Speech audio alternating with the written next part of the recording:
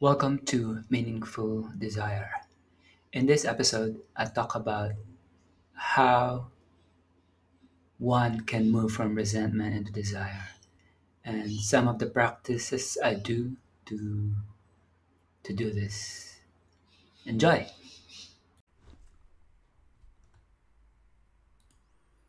Hello, friends.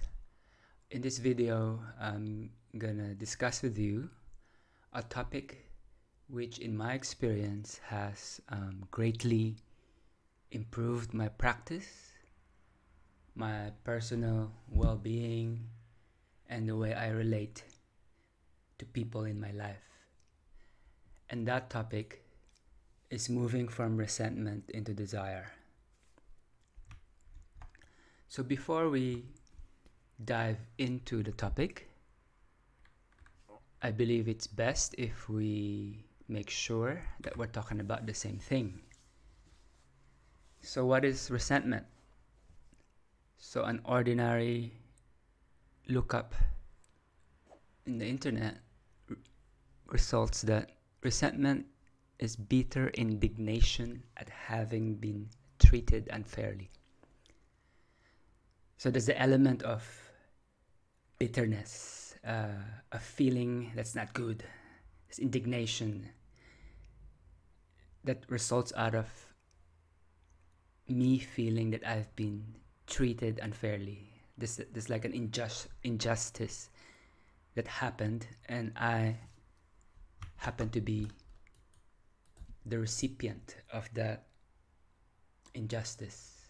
So those are the elements in this first approximation of what we mean when we say resentment. Going a bit further, this is from page 167 of The Art of Travel by Alain de Botton. He says that what defies our will can provoke anger and resentment. It may also arouse awe and respect. We are humiliated by what is powerful and mean, but awed by what is powerful and noble. So this quotation from the book kind of links desire with resentment. So in the quotation, it says that if our will is frustrated, so we could substitute if our desire, if we don't get what we want, it's either we feel anger and resentment, most likely if the reason we didn't get our desire, we weren't able to exercise our will, there was a spirit of meanness in the way we didn't get it.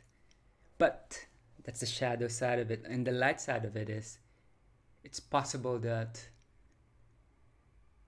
the way we did not get the thing we desire, or the way our will was frustrated, was done in such a noble way that we actually feel awe instead of anger. So an example would be, let's say I'm climbing a mountain. It's such a great mountain, and I was not able to reach the summit. But because it's so grandiose, I don't feel resentful at the mountain. It's just like I actually become better. And there's that Rene Maria Rilke poem that this is how he grows, by being constantly defeated by greater beings. So in that poem, he's talking about in the Old Testament, there are people who wrestle with angels. They know they're not gonna win, but they still do it. And it's because that's how they grow. So that's the positive side of this. The negative side is, I feel cheated, like the system got me. Now that's where the resentment comes from. When there's a sense that this is not the way it should be, and others are getting more than me, and I'm not getting my share. So that's the flavor of resentment. So what else do we have? So this is from Facebook. Anger, or someone shared it. and I'm not sure what the provenance is, but we'll take it. We'll take what's useful. So anger is the way we punish ourselves for other people's mistakes. Hmm. Resentment is drinking poison, hoping that the other person will get sick. So that's the thing. When I'm being resentful at someone, that someone might not be even aware that I'm being resentful. So I'm actually the one that's being poisoned. It's my feelings, it's my emotions, my consciousness that's being poisoned by my resentment, even though the person who I'm directing my resentment to may not be even aware of it. They might not even know that I'm resentful at them. So that's there's that element. And again, as in all these videos of me talking about these things, this is a partial truth, because anger has its place, Anger is a natural reaction if our boundaries are crossed. So I'm looking at the other partial truth, that there's a sense that sometimes if we don't move on from the anger and the resentment, it's hurting us more than it's benefiting us. It benefits us when resentment and anger allows us to keep our boundaries, but it hurts us when 10 years later we're still being bitter, or we're still being affected by something that happened in kindergarten, something like that. So I'm just exaggerating it for effect. So what else do we have?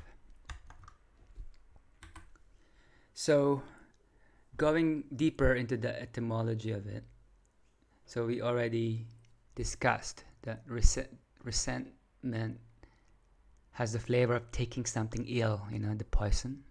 I'm the one drinking the poison. Be in some degree angry or provoked at. We've talked about that. It's from the French ressentir, feel, pain, regret. From Old French ressentir, feel again, feel in turn. So in this last bit, in this etymology, from the etymology dictionary, this is the more expanded view of how we are gonna define resentment for the purposes of this video. So resentment is something that we're feeling again and again. So a good way that I visualize this in my head is, I'm resentful when there's like a loop inside my head of something that's already finished, something that already happened, something already beyond my control. It's no longer happening now. It does not necessarily have to deal with perceived injustice, as we've just discussed. It can also be something nice, like let's say I had a makeout with this amazing woman that happened like a week ago. If it's still playing in my head and it's preventing me from being with a client, with a friend, with reading a book, if it's preventing me from doing that because this tape is on replay inside my head, that's also a form of resentment for the purposes of this video. So that's what we're dealing at. How do we move away from this endless loop of something that's already past, it's already happened, it's already out of our control? How do we move on from that into desire, into the present, into what we want right now? So that is the question we're delving into. So the way I would then, so we just had we zoomed in into the actual meaning of the word, the etymology of resentment. Now we're gonna zoom out and see where is this in the context of practice, in the context of relationships. So in this, what you see here is on the left hand side. This is we're looking at this from the perspective of one school of meditation I went to. It's a Clair Vision school, and actually the name of the school itself comes from these two branches of practice.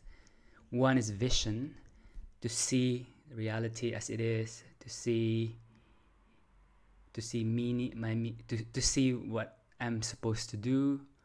And usually in this part of the practice, in this part of the tradition, it relates to meditation, it relates to vision spaces, it relates to seeing the world, the reality beyond mere appearances. So that's one part of the practice. But a second part of the practice is clarity. And this involves looking at samskaras. Samskaras are imprints in the astral body. These are imprints in our karma. So in this area, it's more on past life regression. It's looking at sourcing where things are coming from in our consciousness. That's clarity and vision. On the right hand side is from my other school of orgasmic meditation, where here direct practice is the practice of Om itself. It's a practice of orgasmic meditation and other practices. And corresponding to the clarity path in clear vision is self-excavation, where I look at myself, I become more self-aware, and I really look at every aspect of me. They're both important because in this, let's say you're someone who is on a boat and you're rowing, and where we want to be, the vision we see is right there. We need to row to get into that. We need to meditate to gain vision, to see what's ahead. We need direct practice to get at our desires, to be connected to our desires. But we could row as hard as we can. We could meditate all day. We could all day, all night. But if the boat has an anchor, we won't move. So the clarity path, the self-excavation path, are the sets of practices and techniques we use so that we can remove the anchor that's keeping us from moving forward. So we need the two, because if we remove the anchor, if we focus solely on clarity and self-excavation, then we're not going to move. If we don't actually row with the oar, if we actually don't practice, then it becomes spend our time in the carpet, so to speak. We never get to practice it in the real world. So they play into each other. So we need both sets of practices. So in this particular video, we're going to focus on the clarity side and the self-excavation side. So moving forward, so we've discussed that we're doing this to clear up the things that are hindering us from moving forward, from seeing our true selves, seeing the real world. So I'm gonna teach you a practice that you can easily do, that would help you gain clarity and also help you self-excavate. So the practice is called fear inventory. So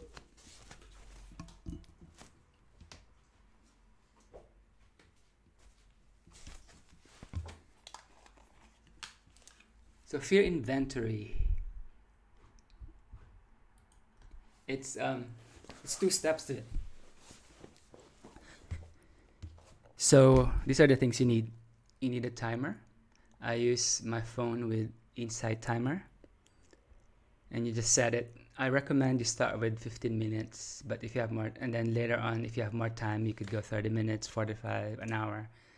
If you have lots of things to excavate, you could do 2 hours. So set the timer, and then you need pen and paper. So what you do is start the timer, and then you write this out.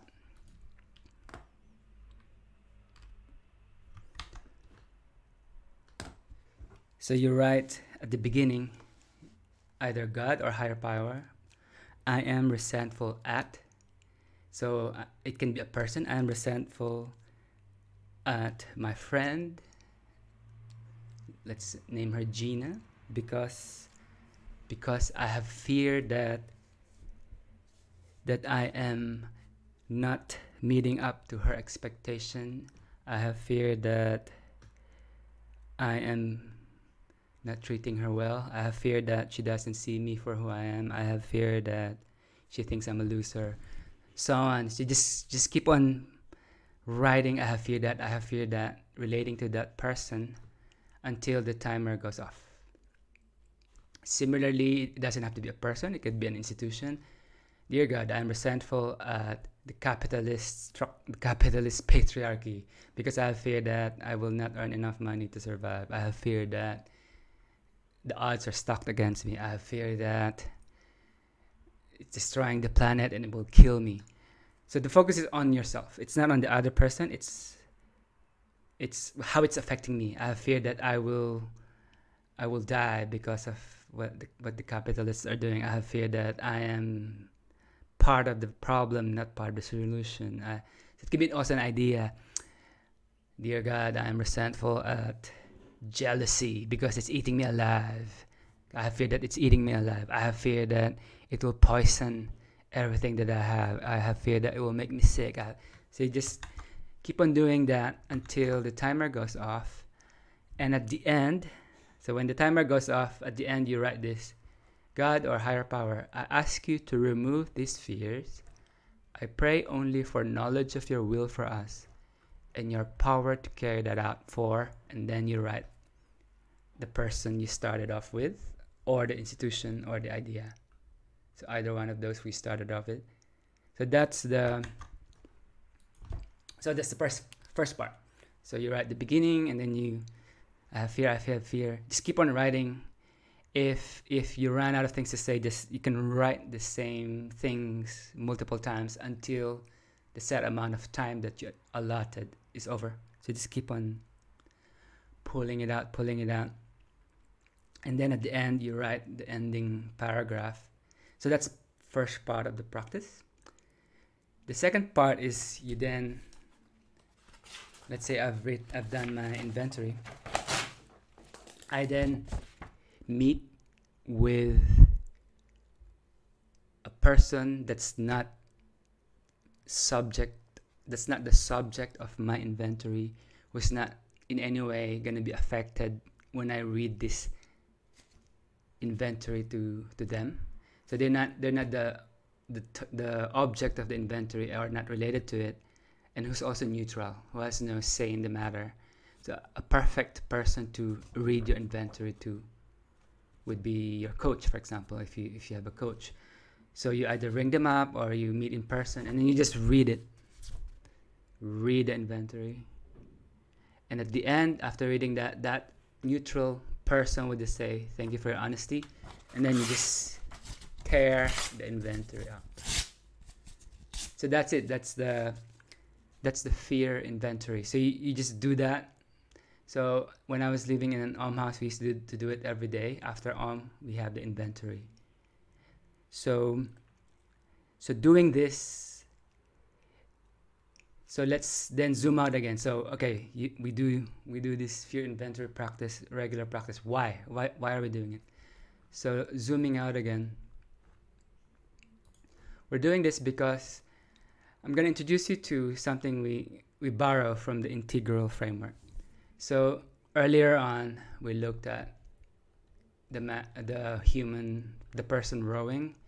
We said we were working on this side, the clarity and the self-excavation. Now let's zoom out more. So in this integral part of the integral map out there, so here everything in this column is inside of us, or inside. Everything in the right hand column is outside. Everything in the top row relates to the individual, and everything in the bottom row relates to the group. So what we're focused on is on this side, on this lower left-hand quadrant, which is the cleanup quadrant. So it's a group it's inside of us, but it relates to the group. Group in the sense that we're trying to address it inside by doing the inventory, because it's inside. We need to write it down so we could take it out from being inside into the outside world, so we could clarify it, we could see it for what it is.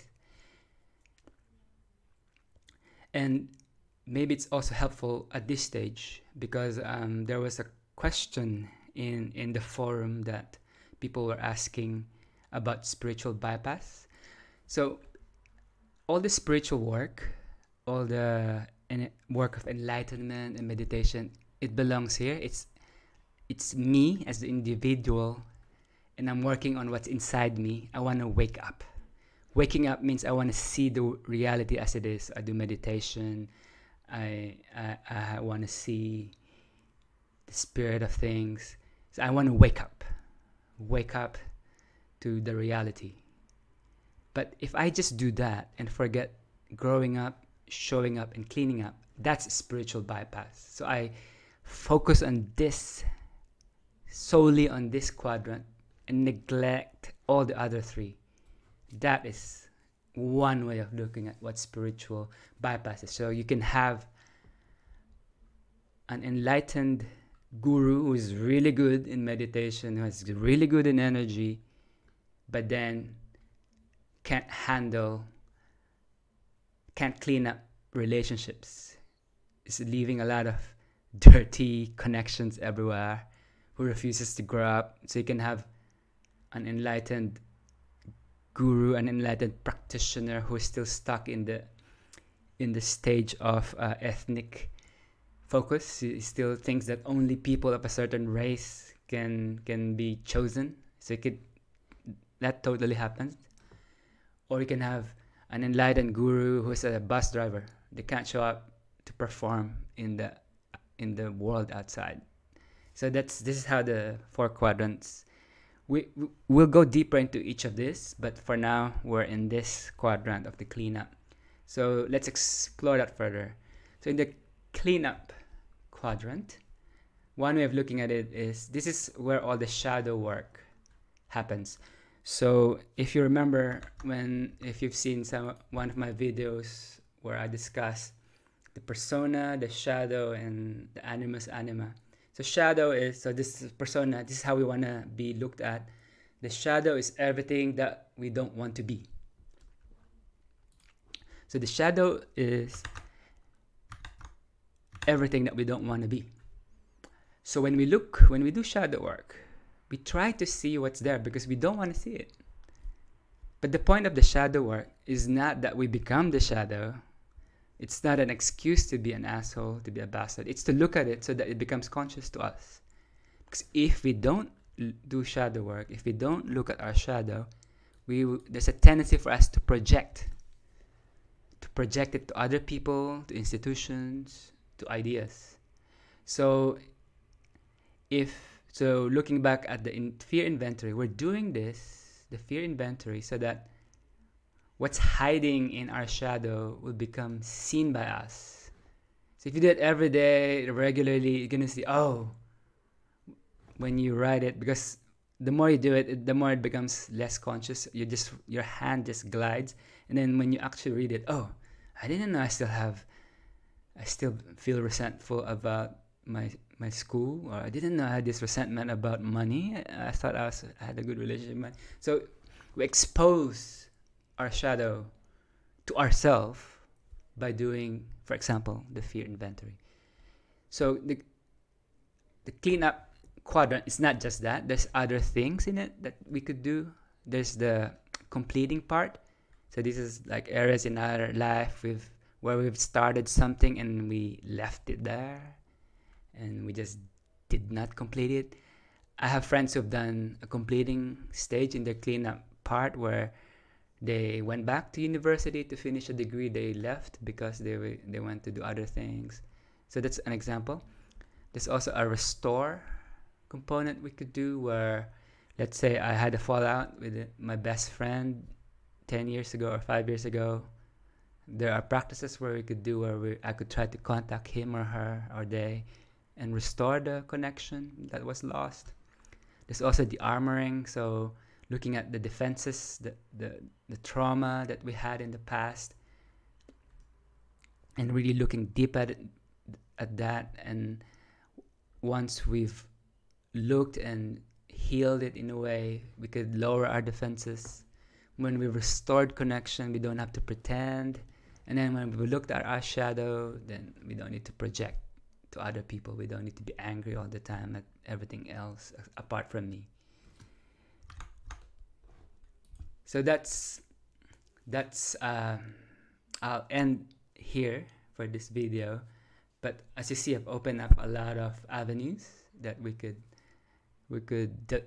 dive deeper into. So if you want me to prioritize, I intend to go through the different quadrants and expand it and